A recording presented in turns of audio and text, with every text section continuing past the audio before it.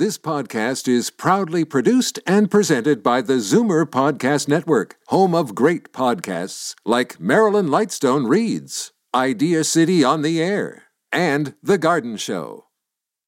You're listening to an exclusive podcast of Fight Back on Zoomer Radio, heard weekdays from noon to 1.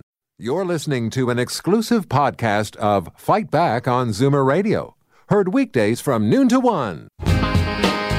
Fight Back with Libby Znaimer on Zoomer Radio with guest host Bob Komsic. Welcome back, and if you're just joining us, good afternoon. It's long been known that Alzheimer's patients often retain musical memories, but now researchers in this country think they know why. Familiarity. The long and winding road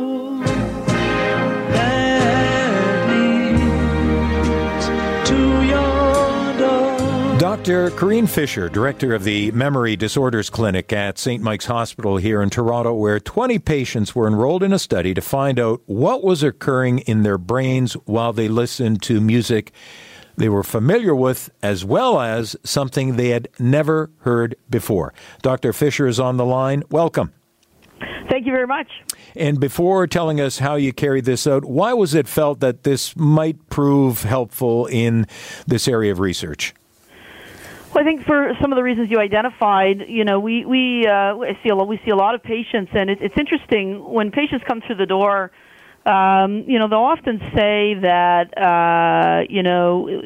if they participate in art or they listen to music, they feel so much better and they remember so much better. We've also had the privilege of seeing patients with more advanced symptoms of Alzheimer's disease who, for example, retain the ability to appreciate a song or a piece of music, or retain the ability to play a piece of music in spite of the fact that their disease is very advanced. So those are some of the things that led us to think, well, it might be interesting to see what's actually going on in the brain if we expose patients with pathology, with disease, to music.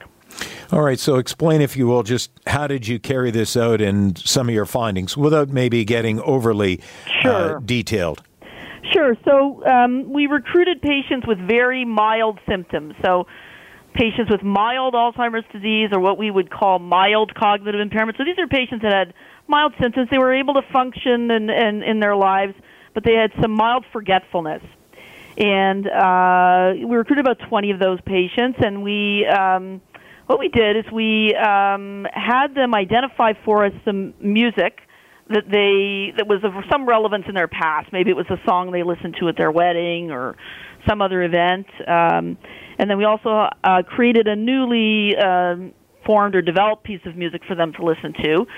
And then we put them through the MRI machine, and we looked at the patterns of brain activation when we played in the machine, the familiar music and the unfamiliar, or newly developed music, if you will.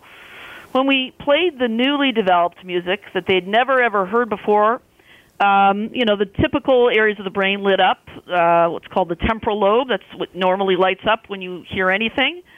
So that was not a surprise. However, when we played the music that had some relevance, the familiar music, not only did the temporal lobes light up, but there were multiple other brain regions that lit up, corresponding to areas of emotional response. I won't get into the details of what those brain areas were, but the activation was much more extensive and involved areas of the brain that aren't usually affected by Alzheimer's disease pathology. So that led us to think, well, maybe that's why people can appreciate music even if they've got fairly extensive Alzheimer's disease. Yeah, and the fact that it seems, depending on whether one has it, whether it's mild or whatever, but did you find, and have you found that maybe with those who have a more advanced case that it's the same response or not? That's an excellent question. Unfortunately, because we're doing these sophisticated imaging procedures, we're really limited in terms of who we can select, and we usually end up selecting people with milder symptoms. The second part of the study, which I should mention, is we had then sent people back home, and we created a playlist of the familiar music, if you will, music that had some emotional connotation for their lives. And we asked them, listen to this music for an hour a day for 3 weeks, and we're going to rescan your brain after that. So they did that, and then when we rescanned the brain, what we found were changes not in the area of the unfamiliar music, but in the area of the familiar music again. There was a downregulation of activation in those brain regions, and we also found improvement in the brain's connections compared to before the intervention. So not only was this familiar music activating parts of the brain, by exposing their brains to it on a daily basis for 3 weeks, it was also able to enhance the brain's connectivity, and which we found very very enlightening, if you will. This was not something that we had predicted, and it shows that repeated exposure to familiar music, may have some potential as even a therapeutic modality for Alzheimer's disease. This study needs obviously to be replicated with a larger sample, but it does show some promise. Now, your findings were presented just the other day out in California at a conference? Yeah, in San Francisco, I believe, the International Society for Neuroscience, presented by Dr. Michael Tao, who's an full professor at the University of Toronto, and runs a co-laboratory in music and neuroscience, and is a chair there as well in that area. Who's a very lead author on an abstract that we presented there, and has been very, very involved in developing this study. How did your findings go over with your colleagues there in terms of knee-jerk reaction to the findings? Well, I haven't spoken to Michael since he presented it, but he did present something similar at a conference a while ago, and he said people were, when he put up that scan of the people of the familiar and the unfamiliar music, that was what really excited people, if you will, that you could actually, that the patterns of brain activation were so different. And that, when you listen to something that has meaning for you, the degree of brain activation in the areas that are activated in your brain are so much more extensive. And I think that was the thing that, based on my previous conversations with him, really, really excited people.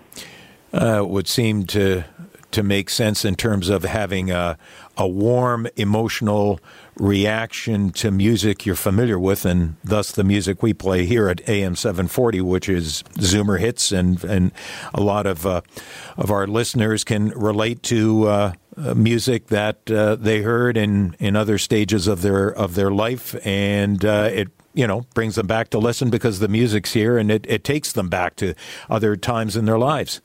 Absolutely, and it's interesting to think about what's going on in your brain when you're listening to that. Everybody have had that experience. They start to hear a song, and it brings them back to another time in their life, maybe a good time, maybe a bad time, but it evokes some sort of emotional response. And our study really showed that corresponds to significantly more brain activation than if you're just listening to something that you've never heard before. So as you said, in terms of what to do with these findings, and more tests have to be done, and there have been quite a few studies, I believe, done where Alzheimer's and music is somehow part of the testing to see what possible impact it might have as far as from a therapeutic standpoint. Absolutely. There's been a lot that's been done, but not as much that's been done to correlate the clinical outcomes, if you will, with what's going on in the brain. So a lot of studies looking at, does music help, but there's been fewer studies that have actually looked at, why does it help? What are the brain mechanisms? And if we understand that a little bit better, well, maybe we can design other therapies that can, again, help to improve the connections in the brain. And I guess, Doctor, it'll take a while before, or maybe there's some research being started up as we speak, or at least plans for such research in order to take what you found now and take it to the next level. Yeah, I think this is an interesting study. It's a pilot study, though, ostensibly, because it was a relatively small number of patients. And what we want to do is a much bigger study involving multiple sites that would, determine two things: can we replicate these findings, and is this a persistent finding? In other words, do the memory benefits, are they transient or do they last? Because we also found after the intervention that memory scores went up. And we want to show, we're wondering, is that transient or is that something that's persistent over time?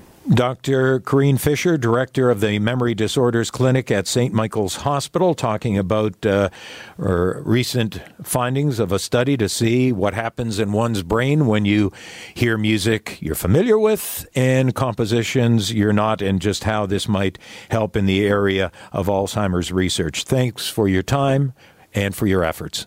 I appreciate it very much. Thank you. You're listening to an exclusive podcast of Fight Back on Zoomer Radio. Heard weekdays from noon to 1. You're listening to an exclusive podcast of Fight Back on Zoomer Radio. Heard weekdays from noon to 1. You're listening to an exclusive podcast of Fight Back on Zoomer Radio. Heard weekdays from noon to 1. You're listening to an exclusive podcast of Fight Back on Zoomer Radio.